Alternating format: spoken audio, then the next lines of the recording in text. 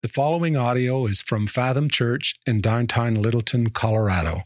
More information about Fathom can be found at fathomchurch.org. Hey, welcome to Fathom. If you have your Bibles, and I hope you do, grab a hold of them, open them up, and we're going to be in 2 Samuel chapter 2. 2 Samuel 2, you can open a phone or a tablet there. There are hardback black Bibles under every chair that you could open up to 2 Samuel chapter 2. You'll find that on page 255. But 2 Samuel 2 is where we're going to be this morning. As you are finding 2 Samuel chapter 2, you ever find yourself watching a television show, TV show, maybe your favorite show or whatever, and you get to an episode that seems a bit bizarre and like halts progress of the overarching narrative of the show? You ever find yourself in the middle of a season and you're like, what was that episode? You ever find yourself there? I have, and normally I say, what was the purpose of that? I hated that episode. Like normally that's where I go. It's like, I want to keep moving forward. I want the story to keep progressing. And that episode felt like it was a piece of trash. In the world of television, that's known as something, just so you're aware. Those episodes have gained a rather negative term. They're called filler episodes. And in a season of television, there are often these filler episodes, and that's a kind of a pejorative title, but there's often more than meets the eye to a filler episode. Even if it doesn't seem to be pushing the narrative forward as fast as you might like it, a filler episode can actually provide an opportunity like to clarify some of the main themes of the show, or even do a deeper dive into specific characters or character traits in those people. And so 2 Samuel chapters 2 through 5 is really one big unit. The next 3 chapters are really one big unit, and they are sometimes seen as like filler chapters. There's not a lot of stories in there that you're familiar with. It's just kind of a strange little 3-chapter section. And I don't mean that in the negative way that TV shows talk about filler episodes, because these next 3 chapters are David slowly but steadily assuming the role of king of Israel. But it just doesn't happen overnight. It takes time. And these will be far from kind of simply throwaway sermons the next couple of weeks, okay? So while you might not even remember these stories, or you may never have ever read these stories, or almost certainly you've probably never heard sermons preached on these chapters, I really believe that God has important stuff for us in these filler chapters. And I'll show you that today. So here we go. 2 Samuel chapter 2. We're going to pick it up in verse 1. Let's go. 2 Samuel 2:1. After this. Now let's stop there. Okay? After this. Just so you are aware, anytime you see any kind of marker in a text that talks about something else, you do need to pause and say, what are they talking about? After what? After this, okay? Remember, David at this point knows that Saul is dead. He found out last week in chapter 1 that Saul was dead, and now David has the crown of the king of Israel in his hands, and he is now posed to be the next king of Israel. But do you remember where he is located physically at this moment? Okay, nobody knows. I'm really doing my job well. He is in a territory called Ziklag, which is in the Philistines' land, okay? He's living in the enemy's territory. He's not in Israel. He's not in the promised land. He's with the enemies of God's people. And now the option has opened up because of Saul's death for David to return home. Saul's dead. And so the question is, what's David going to do? After this, okay, that's the this. After this, verse 1, David inquired of the Lord, shall I go up into any of the cities of Judah? And the Lord said to him, go up.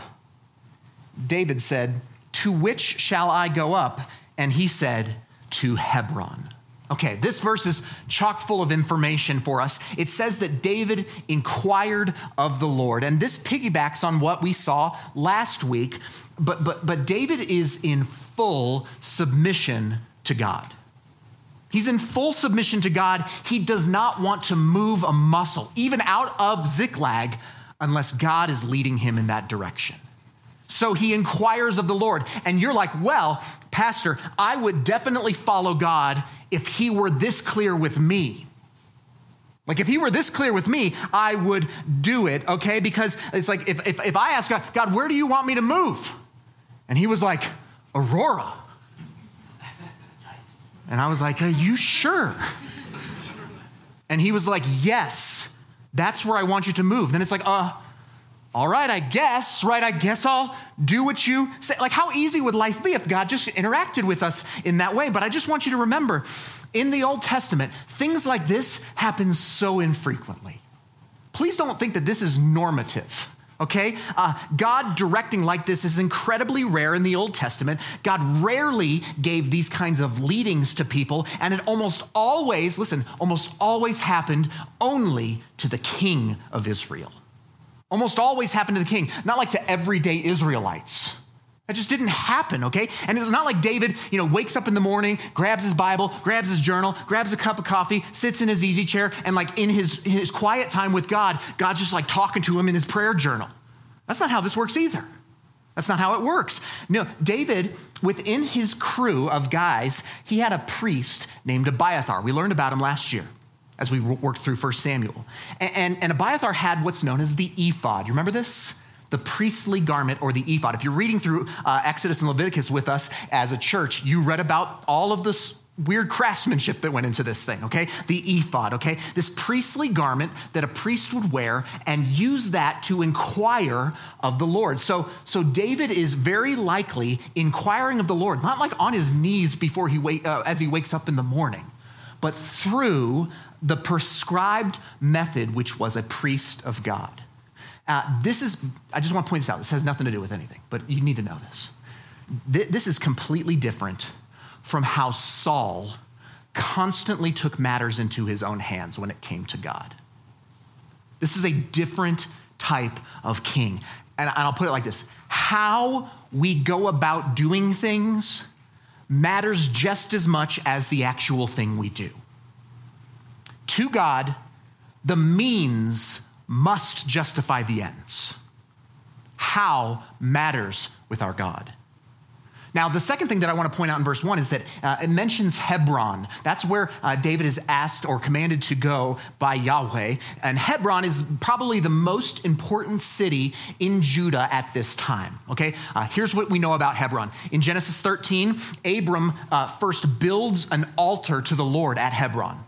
Okay, Abraham's wife, Sarah, will die in Hebron and be buried in a cave at Hebron. And then additionally, Abraham, Isaac, Jacob, Rebekah, and Leah would all be buried in that same cave in Hebron. So David is being told to leave the territory of the enemy, leave the Philistine territory and return, not just to Hebron, go home to the place of the covenant.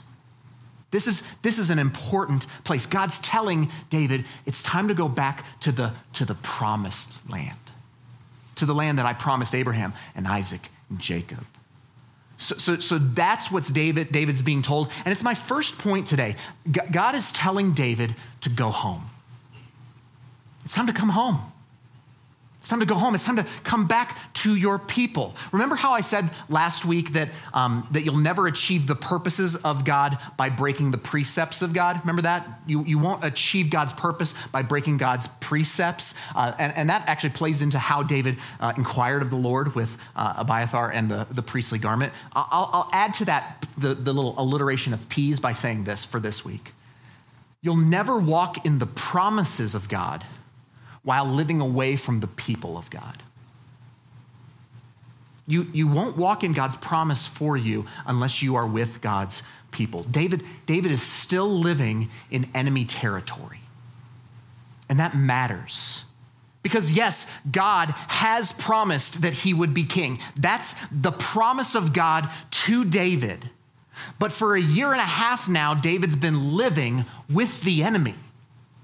He's been living outside of the promised land. He's been actually fighting with the enemy, and he even planned on fighting against God's people, against Judah for the enemy.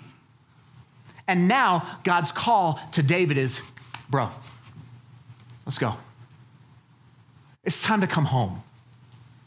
It's time to leave the land of the enemy and come home. So I wonder what's going on in his mind. I wonder what's going on in David's mind at this point. Hey, his people probably knew that he'd been living with the Philistines. The people who, by the way, just slaughtered their king. What's going on in his mind? I wonder if he's thinking this. My people know I've been living with the Philistines.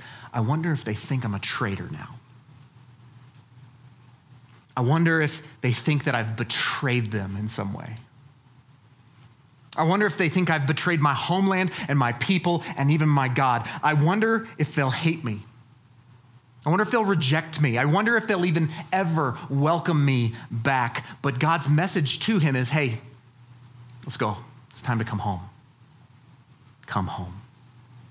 And I was thinking, church, I think that's applicable to us at some level because, listen, we've got enough new people at our church who've been either checking us out or whatever. And some of you, I know your stories this is the first church you've been in a minute. Some of you ever.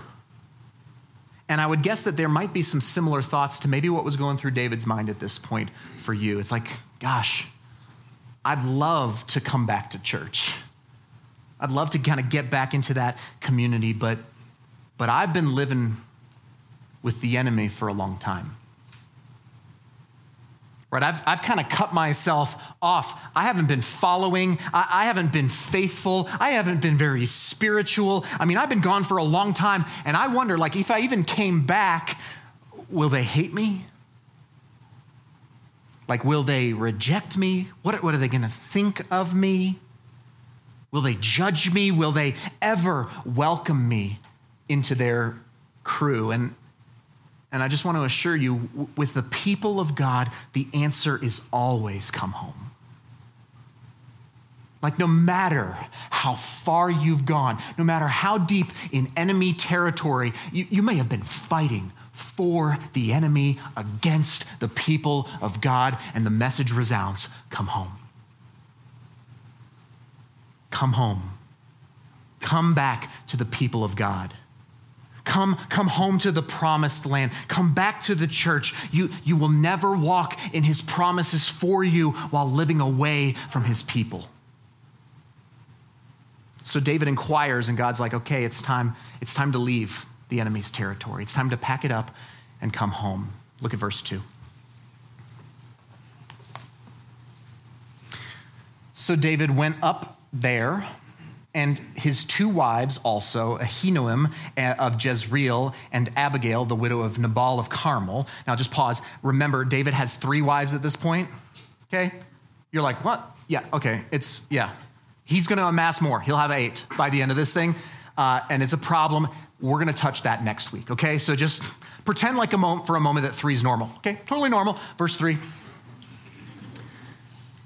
And David brought up his men who were with him, everyone with his household, and they lived in the towns of Hebron. Okay, let's pause there. The thing I want you to notice in verses 2 and 3 is the completeness with which David leaves Ziklag and heads to Hebron.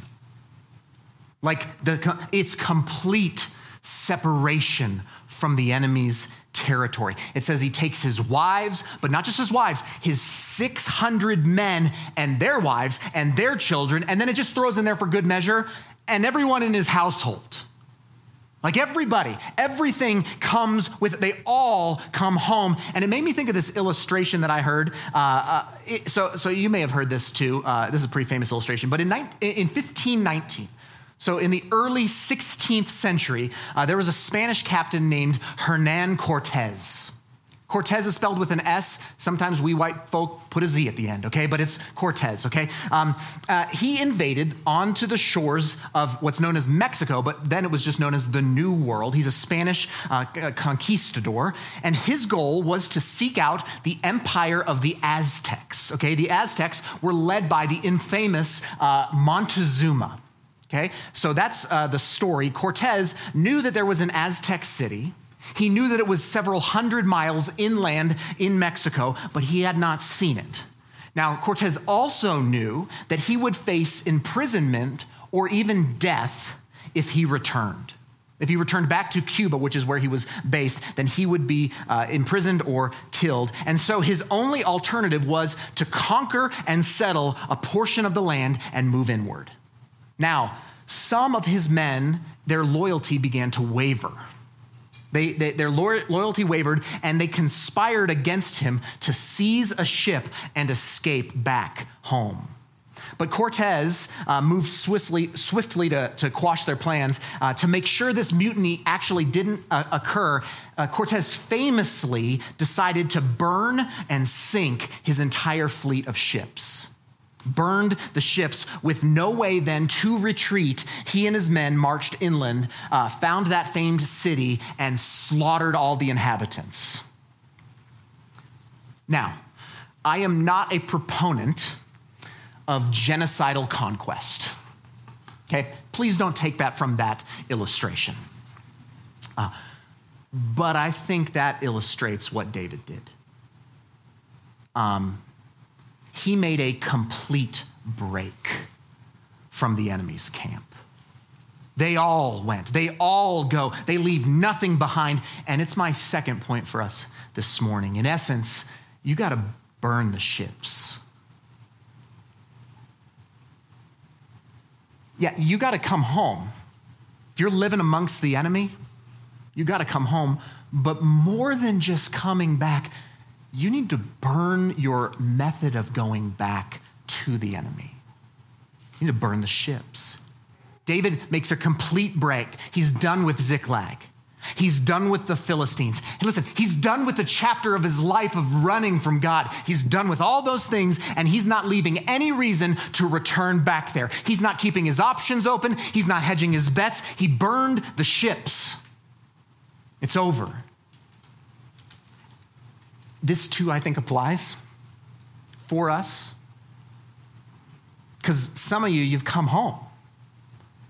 Maybe it's been this year, maybe it's been in the last 10 years. You came home at some level. You came back to God's people, but is there still a part of you that's hanging back in the enemy's territory? Like, is that you? Have you burnt the ships that might tempt you to go back to be with the enemy? Like, you've come home, but gosh, you're still holding on to some porn addiction. You've come home, but you know you're drinking too much, like when life gets a little stressful or when you just want to cut loose. Right? You've come home, but you're still clinging to that unhealthy relationship from your past with that man or with that woman. And hear me, anytime you mess up in any of those arenas and you feel the conviction of the Holy Spirit, like every time you feel that guilt, you feel that shame, you feel that I'm never going to do that again. And you're going, like in that moment when it happens again, you're going, God, again?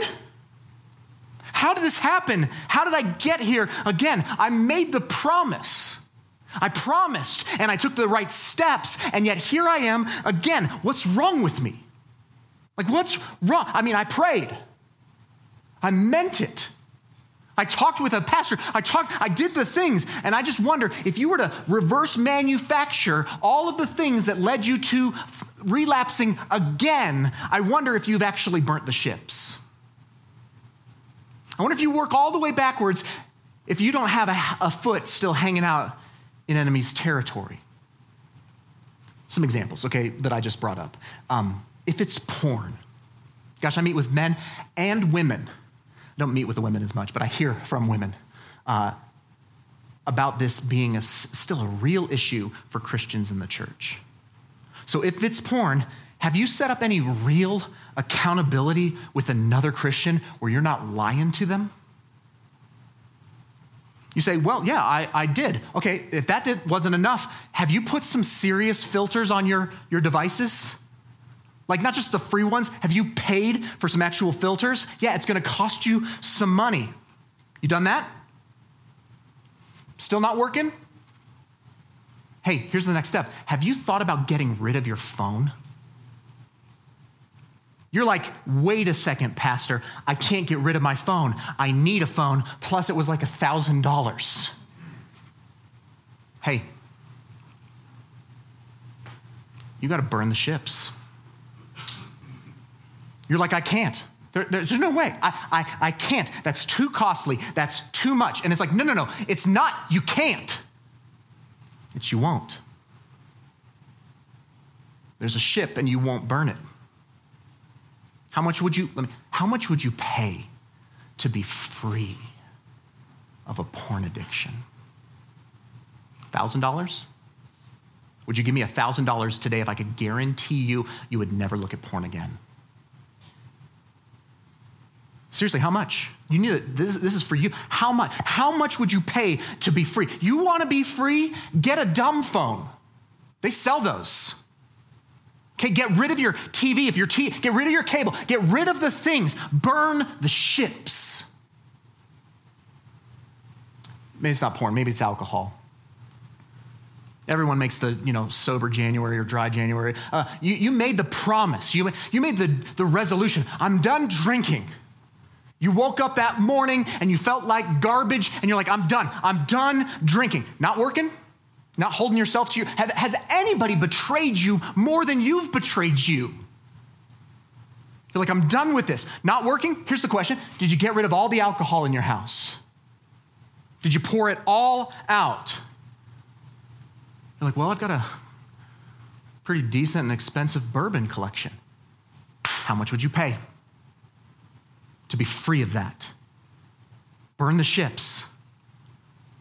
Well, it's not that, Pastor. It's that all of my friends on Friday night go to the bar, and I don't want to lose my friends. Hey, listen, you might need some new friends. You might need some new friends. Well, hey, I even get tempted when I go to King Soopers grocery shopping now that they sell beer and wine. Okay, stop going to the grocery store. You think that's crazy? You think that's crazy? You're like, well, how am I going to get groceries? Don't be dumb. They have delivery for that stuff. They have curbside pickup for that stuff. It's not you can't. Listen, I promise you just keep backing it up. It's that you won't. It's that there's a ship that you're unwilling to burn. Burn the ships. Burn the ships. You keep going back to an unhealthy relationship.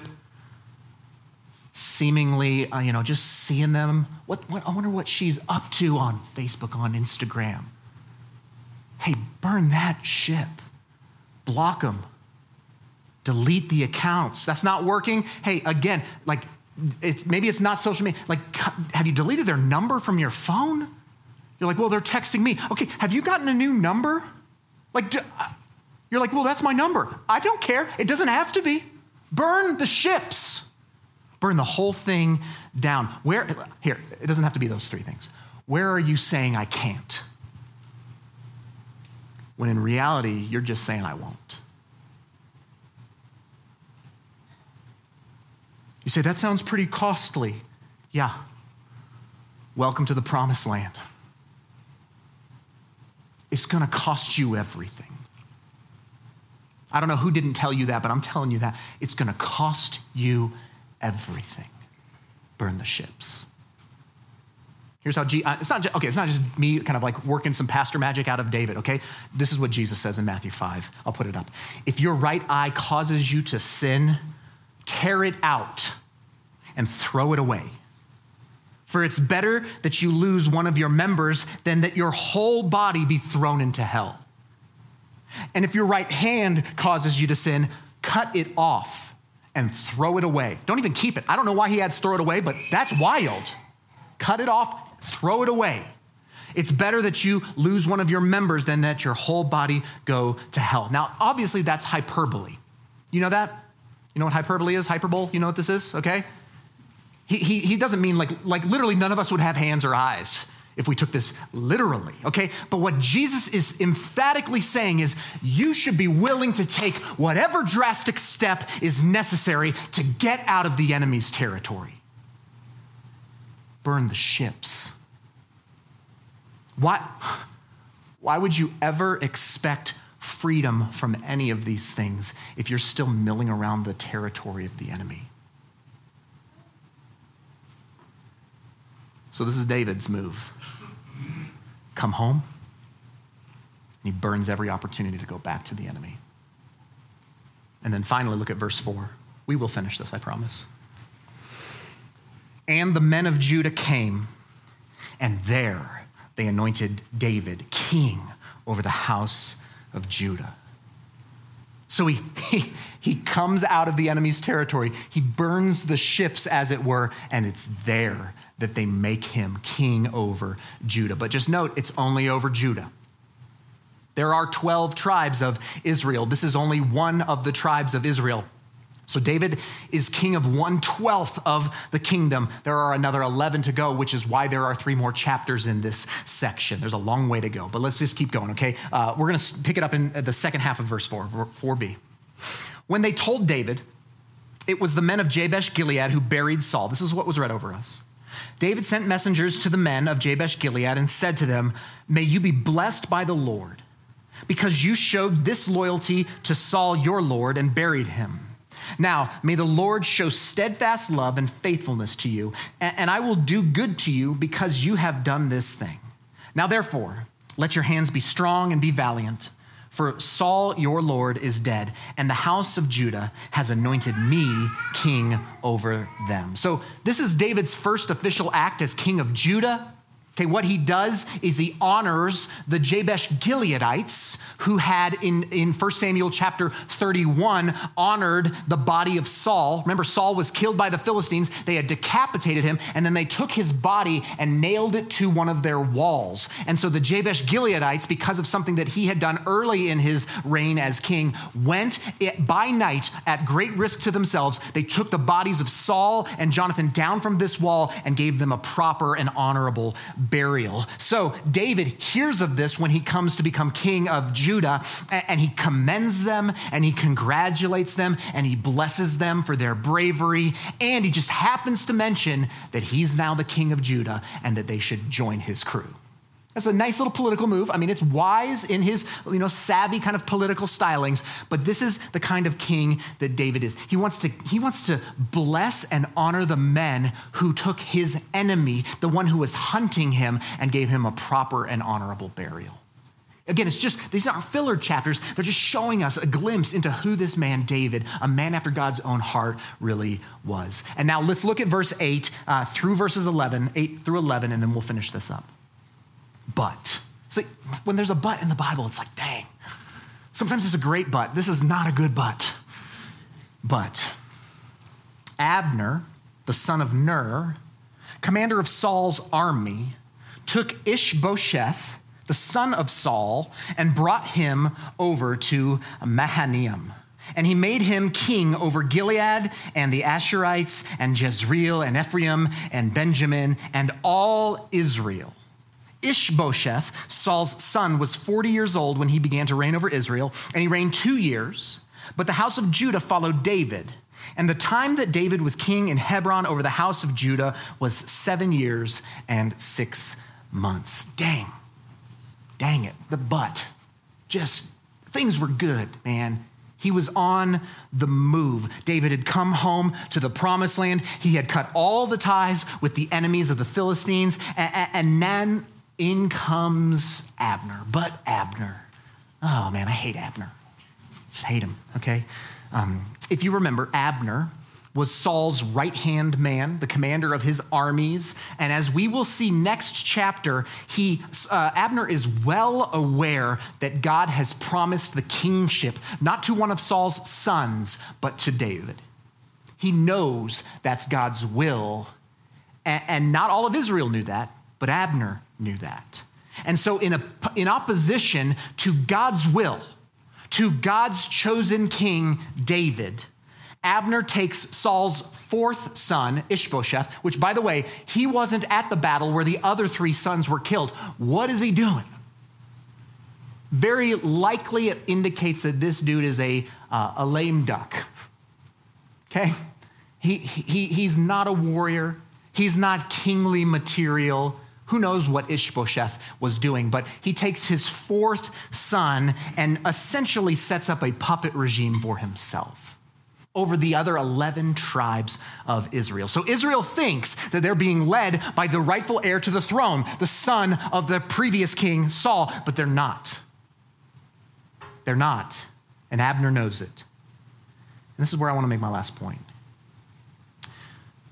See, even when you come home, and even after you burn the ships, you can expect opposition. You can still expect opposition.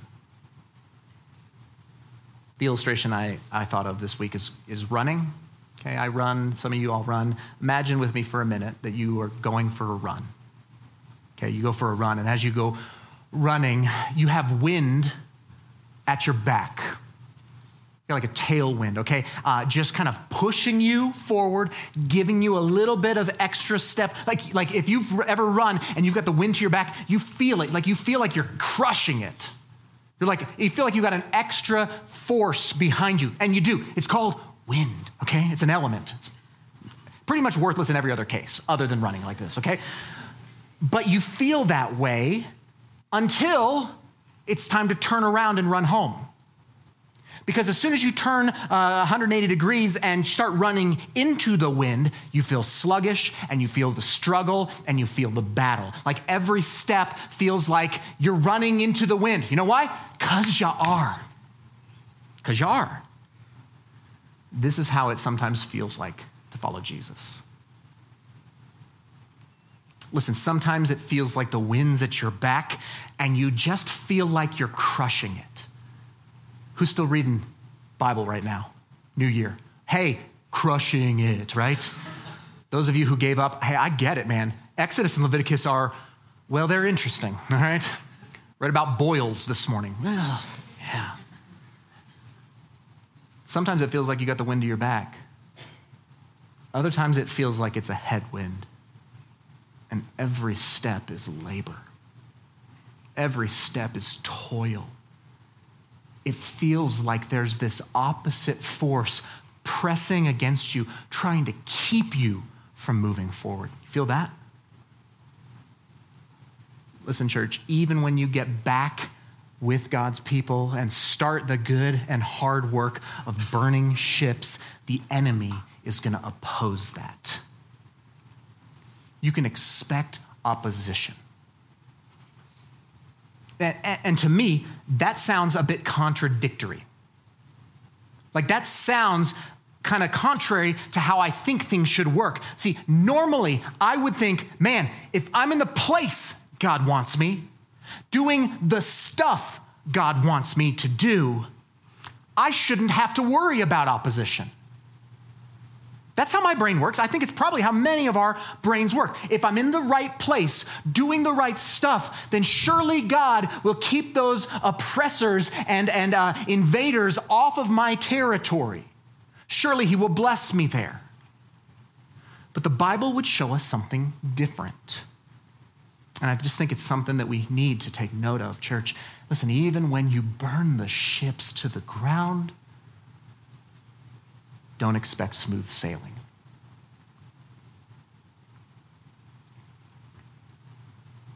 This is where a lot of us can get into trouble. I mean, I've seen it so many times with friends and members of our church that we often determine whether or not we are in God's will based on whether we feel good or are comfortable or have no perceivable roadblocks. And like when it's good, it's good. When we got the tailwind, we are running with Jesus with all of our might. But then the headwind hits and we start to stumble. and we begin to ask, God, where are you? And I'm just saying, you had a misplaced expectation. You can expect opposition. Every big move of the Lord in my life hasn't come on smooth seas. It's always come when the waves start to chop. It always comes when the wind starts to blow. It always comes sometimes when I feel like I'm going to fall overboard and drown.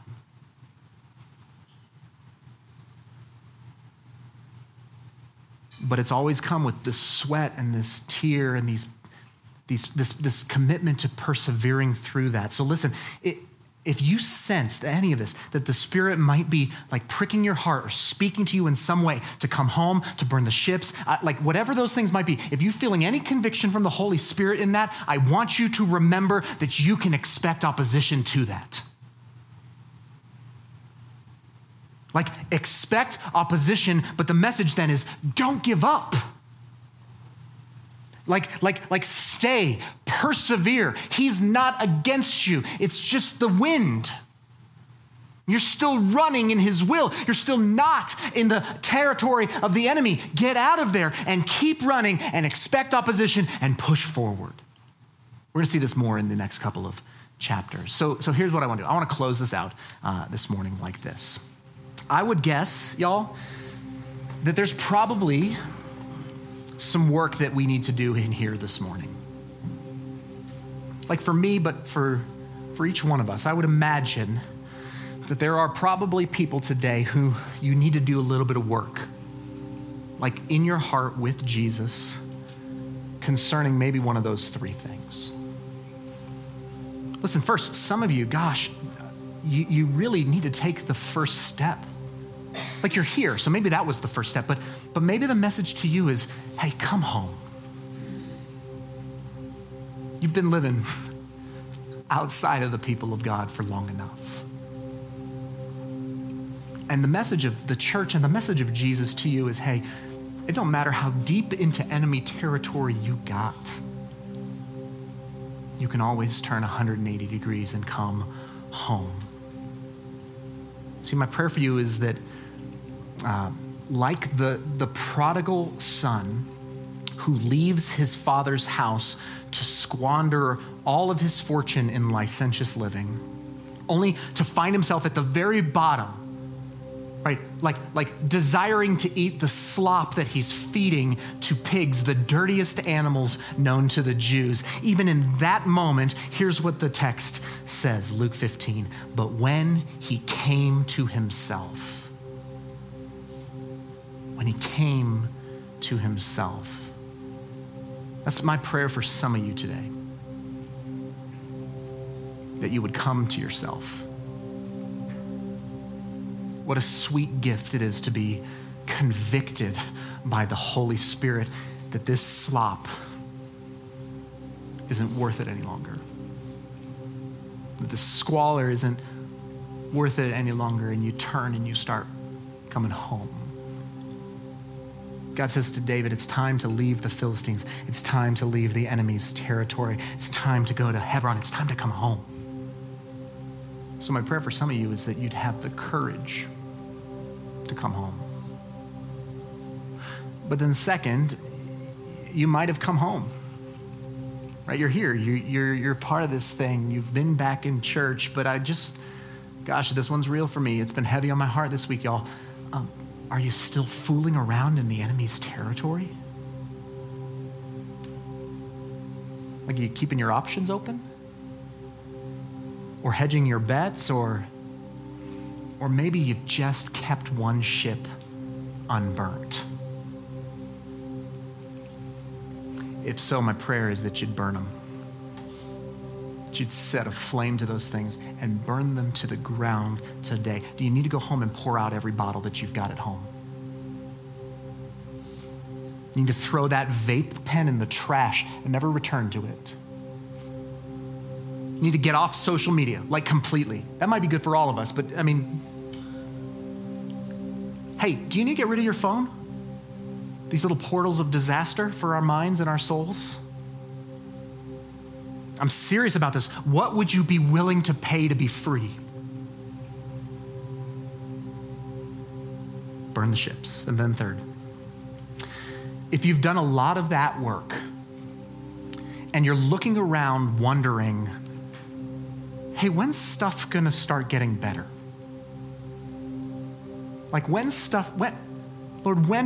the good and right gonna start coming all of the days of my life? Like when's this gonna happen? Gosh, I would just challenge that maybe your expectations were skewed. We're just a bit off kilter of what the scriptures teach us. Like after you burnt the ships, did you really expect smooth seas? I wish that's how it worked. This has been a stumbling block for me in many seasons, but I want to remember Jesus' words in John 16 where he says, I have said these things to you, that in me you may have peace. Not in your circumstances, in Christ, in Jesus, you can find peace. In this world, you will have tribulation, but take heart. I've overcome the world. Church, listen, the promise isn't that Jesus makes everything in your life better. The promise is that Jesus is better than life. Don't get the wrong expectation here. Expect opposition, expect trials, expect tribulations, expect suffering, and persevere. Keep running. Don't give up when you feel that head breeze. Keep pushing forward because he's better. He's better. Come home, burn the ships, expect opposition. Let's do some work. Let's pray together.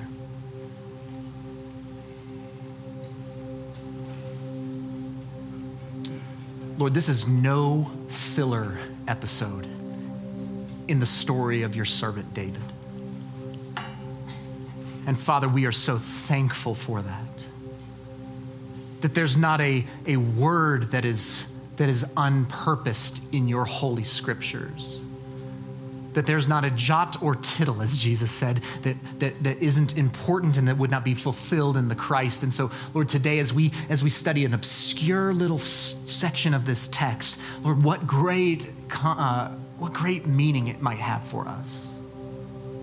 Lord, the message of coming home, I pray, Lord, that there are some in this room who would hear that call from you. It may not be like from a priest with a garment saying, go to Hebron, but he is calling.